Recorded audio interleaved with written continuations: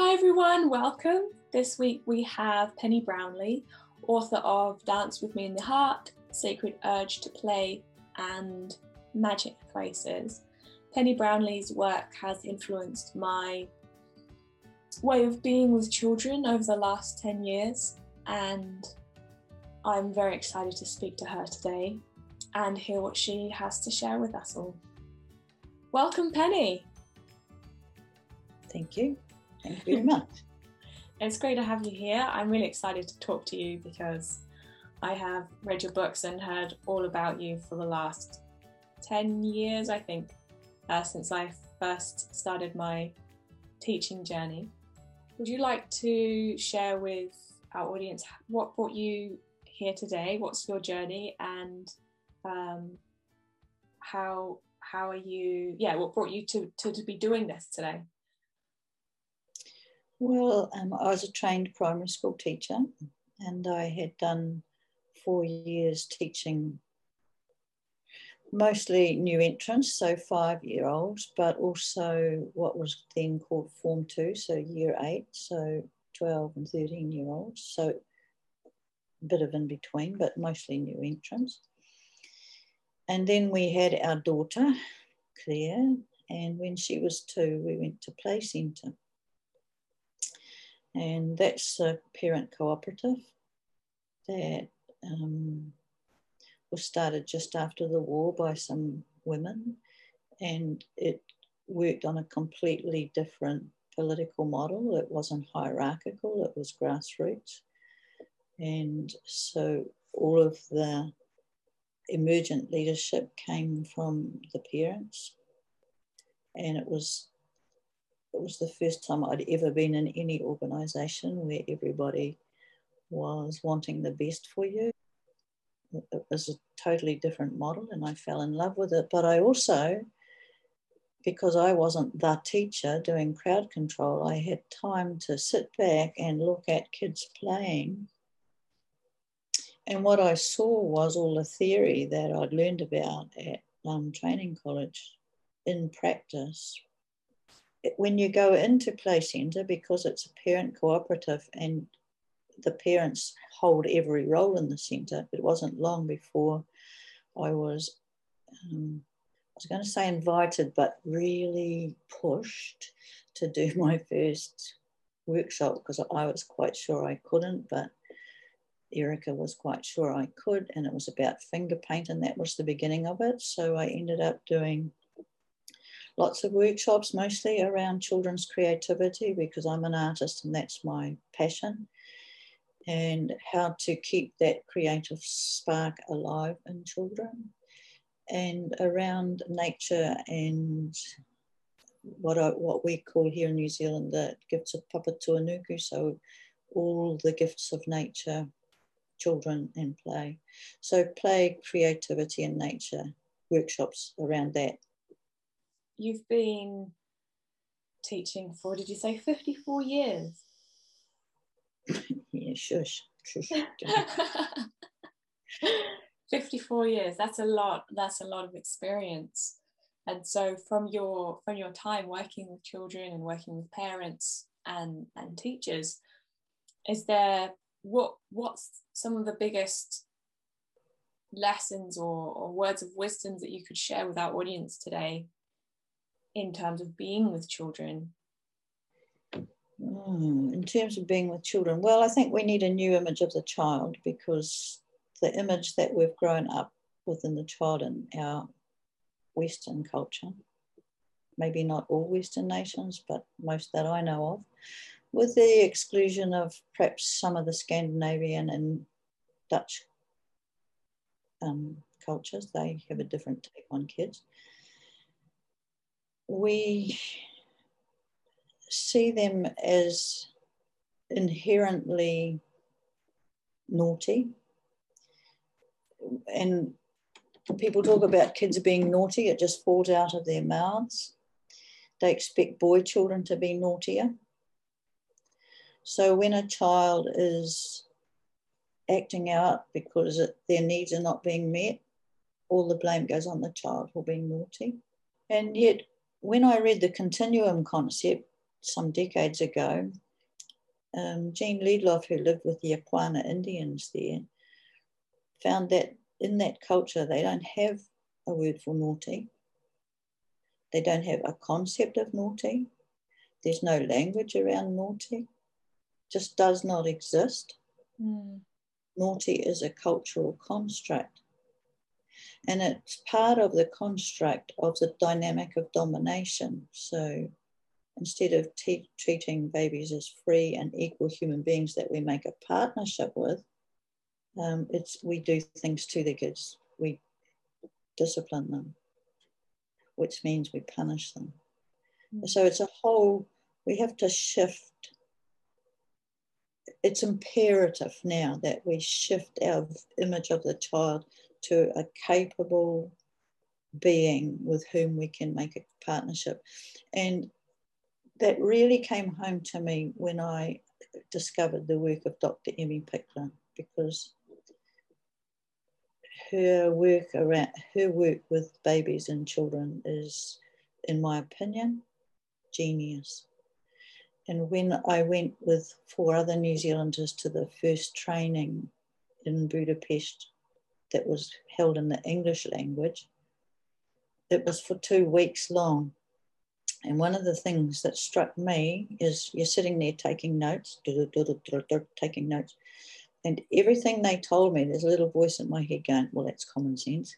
That's common sense. That's common sense. In fact, there was nothing that they told us that felt ridiculous. It all felt like common sense. So there was another little voice in my head going, well, if it's so common sense, how come we haven't thought of any of it? Like, it's just, it was so outside of our culture, the culture that I'd been brought up in, to be in a culture where the child is treated as a free and equal human being.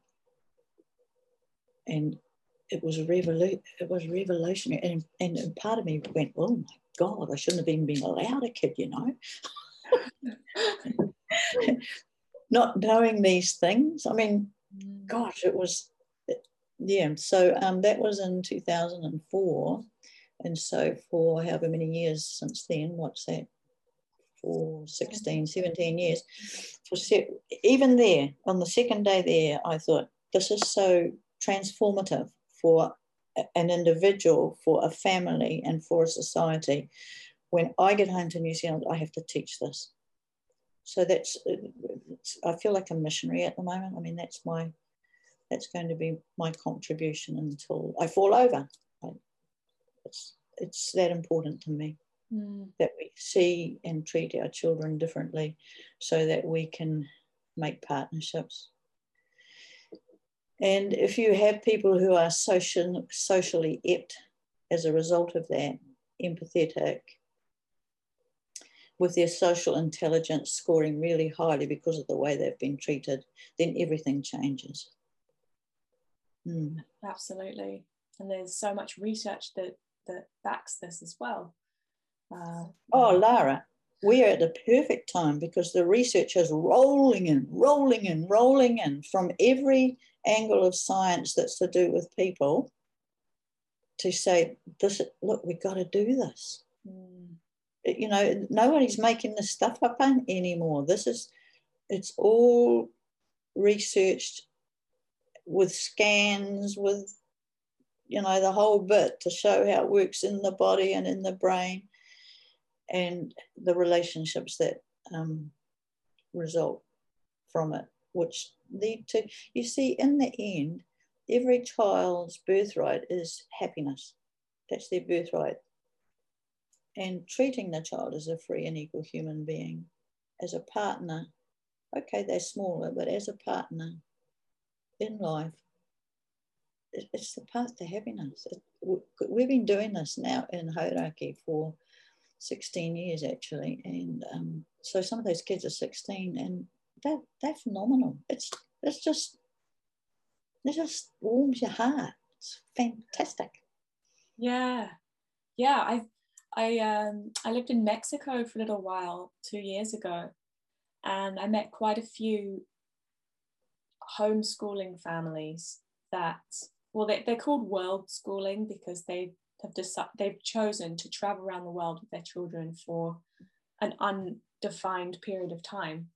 And it shocked me that these children who were, 7, 8, 9, came up to me and asked me what my name was and how I was doing and where am I going. And they were leading the conversation, and they were just so confident and grounded in themselves.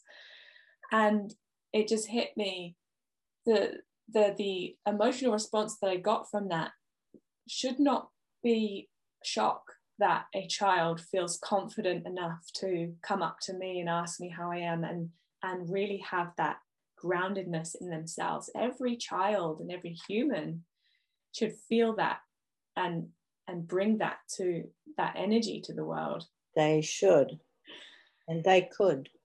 Yes. And they would if they were partnered. Yeah. So for our listeners, for our parents and our caregivers, what can we do? What can we do to help this partnership form? What can we do? Well, it's quite big, because the way we see the world and children decides how we speak to them and how we act with them. So it's not enough to want to be kind. I mean, that's good, want to be kind. But one needs to find out exactly how to be kind, especially if these people are dealing with little babies. And I think one of the things that probably explains that we learned at the Pickler Institute was, me personally, I've never heard of a person who has a baby who didn't want to do the best. When they get this baby, they love this baby. Now, they might not have the skills, so it's going to go pear-shaped, or could go pear-shaped, or will go pear-shaped, depending on how skilless. But the want is there, the love is there at the beginning. Mm. And so acknowledging that to begin with. And so Dr. Pickler said, look, we've got no doubt that you love and care for the baby. We'll show you how. And so there are some simple things that we can do with children and babies that are the hows that cause the partnership. Not so easy to do online. It's why I do face-to-face courses, so that people can have the experience of them. But one of the simple ones is just how we invite kids to do things instead of doing things to them. And one of the ways of doing that is just holding your hands like this. Mm. And if people do that, if you just sit there for a while and hold your hands like that, what you'll feel is a whole shift in your physiology from the upturned palm. Now, kids, read the shift in your physiology. If you do it for long enough, you end up feeling calm, warm, peaceful, open, and you're inviting a kid to do something. Mm. And so if the child is reading you as calm, warm, open, relaxed, they'll be reading you, because the electromagnetic frequencies that are coming from you go to them and they get read. That's very different from the adult who wants to wipe their nose and gets out the tissue. You have to imagine I've got one and go, oi, come here. Now the kid's reading you, and there's no way there's a partnership going to go on here. The kid knows very well what's going to happen. Boing, boing, brrr. And a child that's got any brains at all will make a run for it. And we will say, the naughty little sod, look, they knew what I wanted and they ran away. They're so disobedient. No, they knew what you wanted. They knew how it was going to come, not a partnership. And so they ran away. That's not naughty, that's really smart. Mm-hmm. But if you offer it like this, most little kids, if you say, look, I see that your nose needs wiping and you're holding your tissues. I'd rather, whatever you're holding, hanky tissues, and you don't press it on them, the little kid will lean in to get their nose wiped, even if their nose is very sore. That's a partnership. I invite you and you respond. This is not a partnership. Hold still. This is I am doing things to you. It's a huge difference. Mm. Does that make sense to you? Absolutely. Yeah. Absolutely, yeah. So in the book Dance with Me in the Heart, at the back, there's some steps around partnering, especially when the child is coming into their own autonomy, because it takes full 18 months for the child to come into their own autonomy and realize that they are separate from mum or separate from you. That's a long time. There's a lot of shifting that has to happen. And when they do, they come into their personal power. And they don't know how to use it because it's new to them. But just as they were born and were expecting a partnership, now that they're coming into personal power, they need us as the guide of how to work in partnership. And most of us don't know how to work with a toddler who's just getting the hang of this. And so what we do is we clamp right down and we write books about them. We call them the Terrible Twos and Toddler Taming and the Toddler Survival Guide, for God's sake. You know, who are these little kids? They're just little people learning to move into their personal power and expecting from us a partner that can show them how to use it, especially when they have overwhelming feelings, because they will have overwhelming feelings, how to do that with them, how to co-regulate with them so they can learn to self-regulate. That toddler period it's really the apprenticeship of them learning to work in partnership. And for us as adults, it's really a spiritual practice of learning how to use our power in partnership with a little kid who's just learning. And if we can nail that bit together, the outlook for this little person and for society in general, if there's enough people, looks a whole lot better than it does when we just squash a little kid who's just coming into the use of their personal power. We make them go and sit in the corner. We make them have time out. You know, hello. Maybe you shouldn't have started me on that one, or maybe I shouldn't have started on that one. So let's say a listener has a toddler, and this toddler is just coming into their power and their autonomy, and they're really, really wanting to, let's say, dish up their own dinner, for example, and it could get messy, and there has to be a boundary there, and the child has now fallen to the floor and has all of these big emotions going on. How can the parent or caregiver help this child? Oh, God. I mean, why are they on the floor in the first place? What happened for them to get onto the floor in the first place? So it's big. And it's like, if that's where they are, then you have to sit that out because you were part of it. That's the bit we have to realise, that we were part of it. We contribute to it? Yes. Yes, of course there have to be boundaries, but also when the child is, we have to learn how to present choices to them. So they want to dish up. I'm not sure where it would be from or how you could make that happen. I doubt that it's going to be from the stove. Like, I'm guessing if they want to dish up, the stuff's already on the table. But the adult didn't offer the kid any choices. The adult didn't say, I don't know, because see, we haven't got a meal in front of us. They didn't say, if you can help yourself to the potato, but I'll dish up the stew because it's hot. Right, so giving a child a choice inside the boundary. I'll need to do this one, hun, because this one's hot. But if you can do this one, because remember, this is the age where kids go, me do it, because they've come into their autonomy. They want to do it. And if you can look at a situation and find out, you know, you have to use your nous here and go, okay, can I offer a choice where there's something for the me do it part, the autonomy part, that they'll buy into, and keep the boundary for the safety and deal to that bit myself. Mm. So the choice bit's really important, because if you're coming into your own power, you want a choice. You want a choice. I want a choice. Why do you think we shop wildly?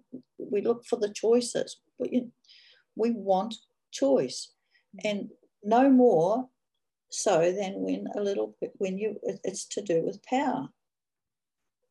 So that's the same for us as adults. I've worked out a very simple little quiz around power that I give to adults about the use of power. And none of them wants to be told what to do, forced what to do. That's physical force. Ordered what to do. None of them. And that's what we do to toddlers the whole time. We want to be invited, yes, and we want to be asked, yes, but not power over, power alongside. So if the little kid ends up on the floor, something's gone pear-shaped in the first place. That's not to say that little kids won't end up absolutely overwhelmed with their feelings. And when they do, we're there alongside them. Because if we can maintain heart coherence ourselves, staying peaceful and calm, and this is a good way to do it, even in the midst of all of this, if we can stay peaceful and calm, if we can keep our vibration in peaceful and calm, if the little person, and that goes out because it's electromagnetic, and the little person can recalibrate their system back to peaceful and calm, might take a while. At some point, they'll want to connect physically, might take a while. And what's happened there is what we call co-regulation. I held the energy, and this little person whose systems were all out of kilter reacts to the energy coming, and their little system calms down, and they come to peace and calm. But what's happened in here is that every time this happens, this little child makes neural pathways and bodily patterns for being able to regulate emotions. They've done it with the help of trainer wheels, like on the trainer wheels for that while this is happening. But eventually they can do it on their own because they've made all the patterns while this co-supporting went on.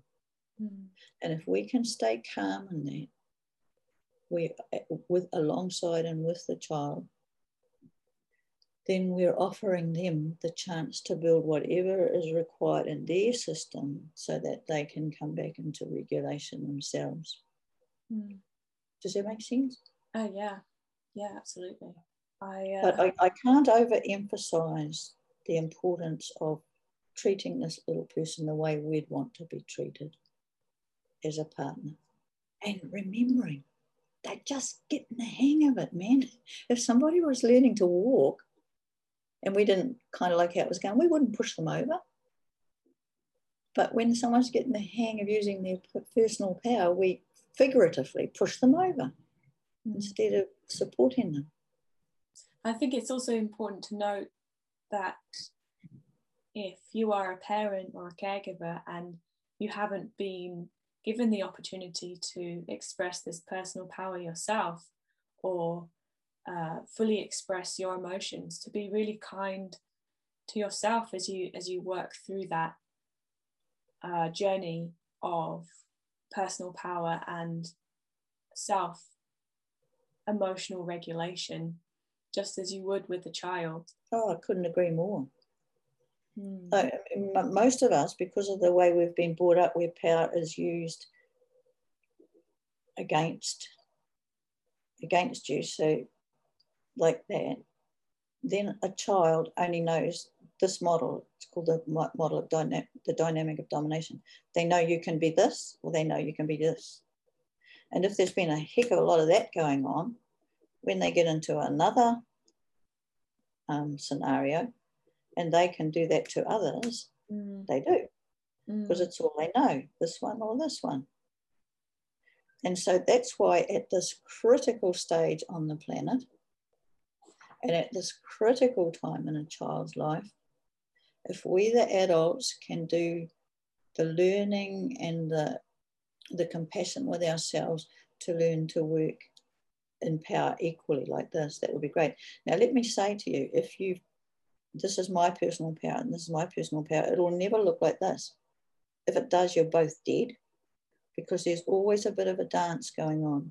But the intention of the big person working with the little person is that we will work this out together in harmony, not this. It doesn't mean to say there's not going to be boundaries, because people go, oh, you're going to let them run amok. No, but you work things out together. Mm. And whole cultures, indigenous cultures, have operated like that. So if our culture can do it, even one culture can do it, we know it can be done. It just means a cultural shift. It's a big shift. It's a monumental shift. Absolutely. But it's the shift we need now on the planet, because it's all going, it's going pear-shaped because of this. Yes. Even everything we do to the environment and the corporates and everything works like that, and it hasn't worked. It's got to work like this. I completely agree. There's I think it's an African tribe. I studied anthropology a long time ago, and one of the tribes, if a person acted, as we would say, naughty or misbehaving, they would put that person in the center of circle, and they would all say to this person how amazing they are, how much they are loved, and just showering them with positive love and connection to heal them, because they understand that that's what they're craving, is that relationship, is that connection.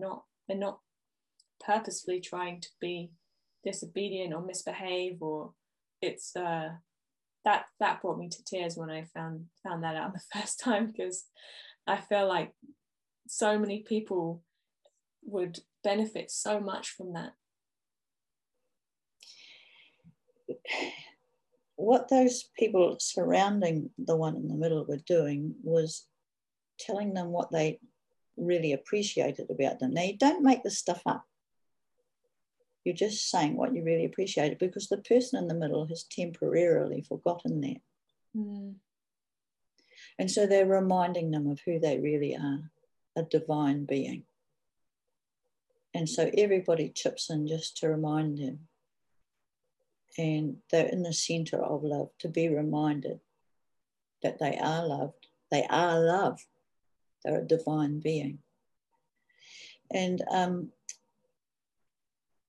one of the reasons in Western culture, anyway, I can't speak for other languages. I can only, because I only understand English, but in English language, the ratio of picking holes in kids to recognize the things that we appreciate them, the picking holes in things ratio is like this for many kids. And sure, things that aren't going well do need to be addressed, but not by picking holes in them. There's ways of saying things that can be positive. So that it might say to a child, thank you so much for tidying up your room. I really appreciate that. I reckon you've made a really good job. One more thing. Do you think you could put your dirty clothes in the basket? I'd appreciate that too. Thank you. So that's a whole different thing from, oh God, you still haven't done it. You still haven't put your dirty clothes in the basket. How many times have I told you that? So we get picked at instead of partnered through our language and appreciated for who we really are. And it happens a lot to little kids. If you listen to the way people get down off there, I told you not to touch that. For goodness sake, eat with your mouth shut. A whole lot of stuff can leave this little person feeling, oh my God, don't I do anything right? But that's us. And see, I don't know about you, but I've had to do a whole lot of awareness around how I speak to myself first. It's what you alluded to early, how I speak to myself. And then when I clean that up, I'll speak to others more kindly. And the people who are hanging out for that, because they're just learning the language and they're just learning how it works, are the little ones. Yeah.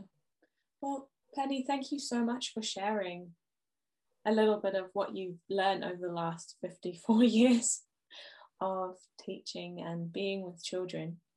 If people want to find out more about what you have to share, how can they do that?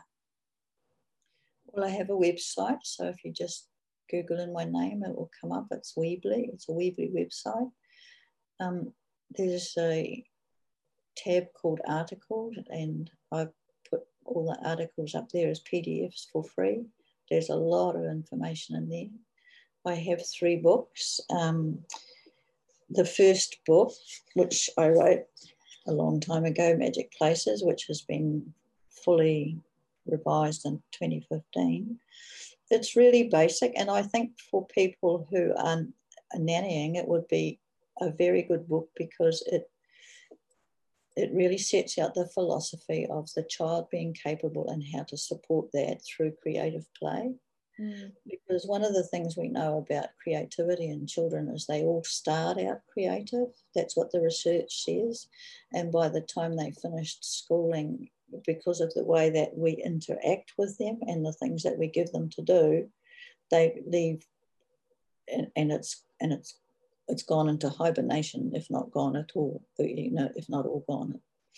And so Magic Places would be a place to start.